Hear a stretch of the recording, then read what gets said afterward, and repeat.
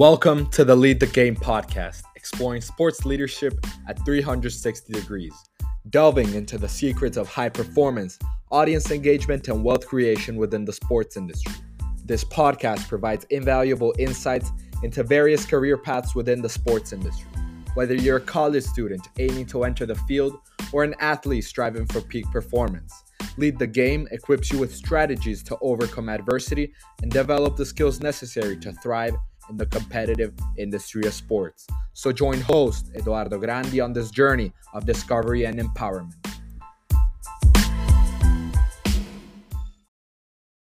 Agent, but also as a mentor. And do you ever prepare them for what happens post-career and to post-career opportunities? Like maybe one day them becoming an agent or starting their sports agency one day. Is that a discussion which has ever been picked up? Absolutely. That is what I do, man. I offer women the opportunity to pursue their lifelong dream, right? And now that you say that, I just thought about it. I give lots of opportunities. I have graduated over 75 interns with collegiate credit. I talk to them as well about, promoting and putting sports, women in sport first. Um, from my initial athlete interview, free athlete evaluation, I actually asked the women, what did you graduate in? What was your degree in? What are you currently doing? What do you want to do now? And they tell me, and I say, okay, well, this is what we'll do. While you're playing, these are the funds that we're going to use to pay your bills here, but then also we're going to save. And every time you get a job, this is what we're going to do. A lot of my women have online businesses. So when they go overseas, they're running their businesses online. I actually have a client whom I just gave a part of my agency to, Khadijah Brown Haywood. She's actually the lady with the most championships on my agency. She has five international championships. She's opened up, well, it was my idea, but I wanted her to run it. My semi-pro to pro division. Um, and we hate the word division because we're all together, but that sector of the actual agency, she's helping women from the semi-pro level become legitimate professionals. Whereas they come in and they've only played 2 years of semi-pro ball. And what we do is we give them the grooming that they need. We help them with their player profiles, get them with the film. We get them the new client orientation. We send them out to different combines. When we get rookie status jobs with lower paying salaries, those are the stepping stones for them. So we get them that look and they get the chance to go overseas. I have about 10 women that play semi-pro in my league and come from my league and get opportunities to play professional because everything is owned by the agency. So the opportunities that I give to the women are always outside of this sport because once this ends, you have to have something to fall back on. You don't want to just stop playing professionally and then start working at McDonald's or Wendy's or a fast food chain and not talking about those entities because they take care of the bills, okay? But as far as coming from a professional into that realm, it'll be kind of just crazy for you. But I do. I help my women get NIL deals. Um, help my women with a lot of things. So opportunities are like endless when it comes to them. I have 4 degrees myself. I have an associate's, a bachelor's, 2 masters, a certificate in athletic administration. So I have to make sure that education is a huge part of this and that these women have the complete understanding of what it is to be a professional and what it is to be a retired professional. And talking about NIL, I was recently reading that 6 women's sports made the top 10 list for NIL compensated sports. And the success female athletes are having in the endorsement deal market, what do you think is the most important strategy a female athlete should adopt to stand out in the endorsement market and receive deals? And if there are any strategies you teach your clients and athletes?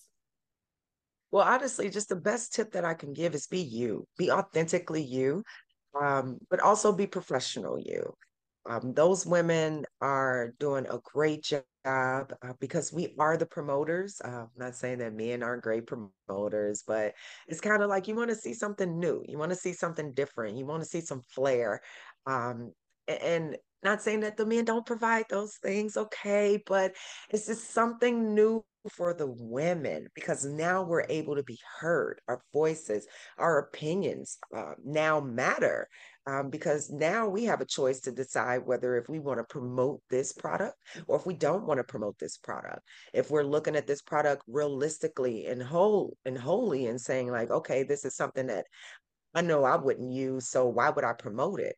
And I think that the choices that the women have given these other companies or entities in the sports industry and outside of the sports industry to market and develop them as well are great, and it helps the women now see these products and utilize them and refer them in a different light. I know everybody refers things that are helpful. So I think that women in that place and controlling that NIL market is a great thing because now women primarily have a voice and you're going to be seen. And lots of times they're not seen. So I would say definitely be you, uh, definitely be truthful and honest in everything that you're doing and make sure that you look at every scenario that is trying to approach you because everyone won't be the best one for you.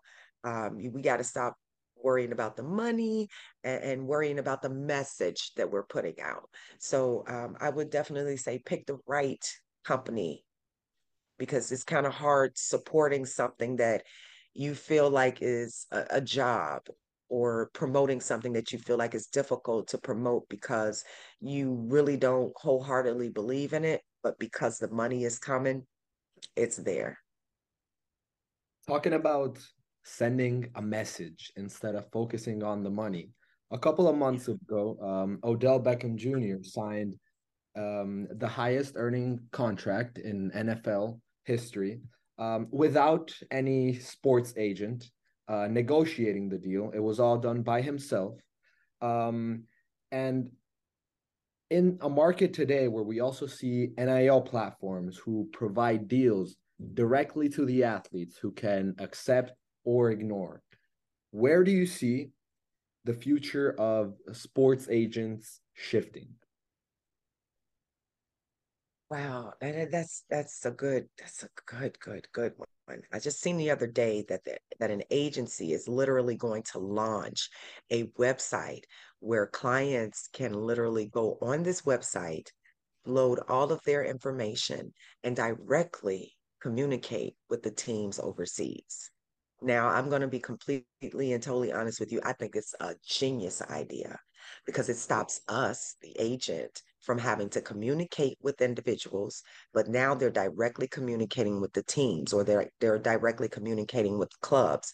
And I'm pretty sure this platform is going to utilize some way that they are the primary source for these clubs and for these teams.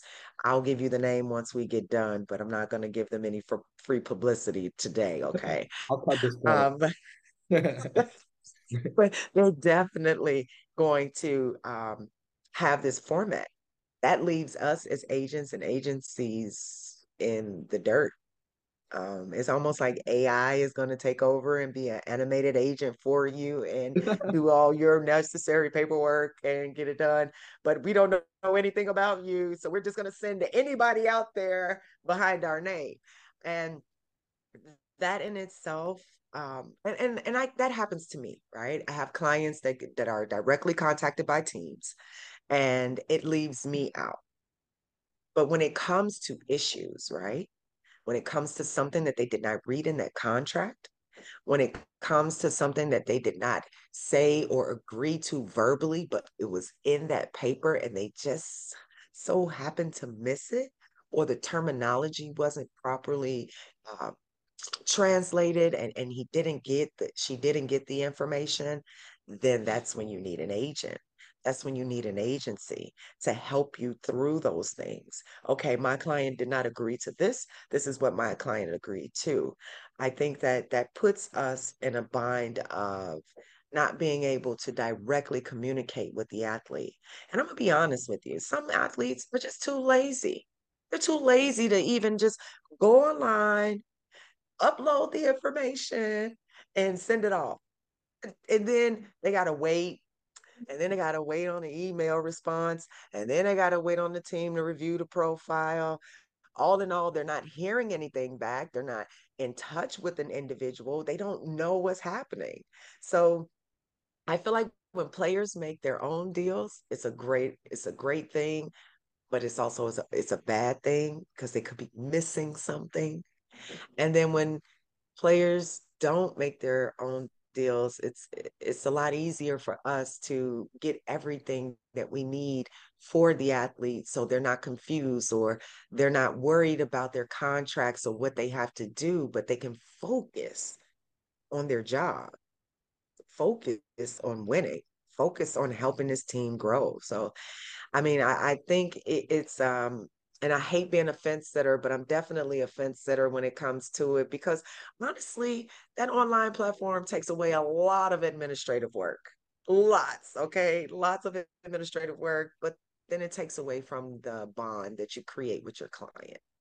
Absolutely. And so the last question is advice giving through the mentorship and guidance which you provide your athletes and your interns. You grow them into future leaders of whichever industry that they want to go into. But if they decide to one day want to provide value to the sports industry and one day create their own sports agency, what is the most important lesson which you would transmit to them that you have learned over the course of the years? Never let anyone tell you that you can't do this. Like that this idea is the stupidest idea that you've ever thought of. And how do you think you can actually run an agency? Or how do you think that you're going to get these people to listen to you? Stay away from those negative people.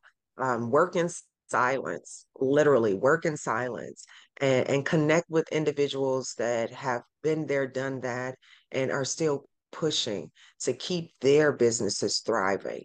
Um, be a mentor, learn a lot, expose yourself to a lot of things that you don't think are necessary, but believe me, they're going to become necessary. When you meet certain people, you're going to find out that you probably have nothing in common with them but the sports world. So you have to find other commonalities with individuals to grow yourself. Then most important, and I can't stress this more than anything, your networking. Networking is the most important thing. You can be the brokest person on earth. Like you could have no money, you could have no car, no video games, no big screen TVs, no. But if you have a network of individuals, then you have everything because your connection with those individuals can help you and your business grow, but also helps them and their business grow. So now they have something. And if they're already established, that's even the better way to go because now you can learn something from somebody that's been working. And they can teach you and how to avoid certain things and how to literally um, work through turmoil and because that's going to happen, okay, and also have a good partner. Me, I don't. I have a partner, but she's a client partner, so it's kind of like I'm still doing all the work on my own. But I love it, and I would do this for free. But we all know it's it's not feasible. But that's something that I would definitely tell anyone that's coming into this industry to definitely have a network and to never listen to the negativity Because if you wholeheartedly believe that this is something that is needed and you need it to be done, do it. Do not hesitate. Do it. So, Shajuanna, thank you so much for your words and the hopes that this episode leads our valuable individuals that are listening to us today to pursue their own activity and strive either as athletes or to one day become sports business leaders. Thank you again for your time and the best of luck for the future of the Ladies First Agency. Well, thank you so much. And it was a pleasure being here with you today.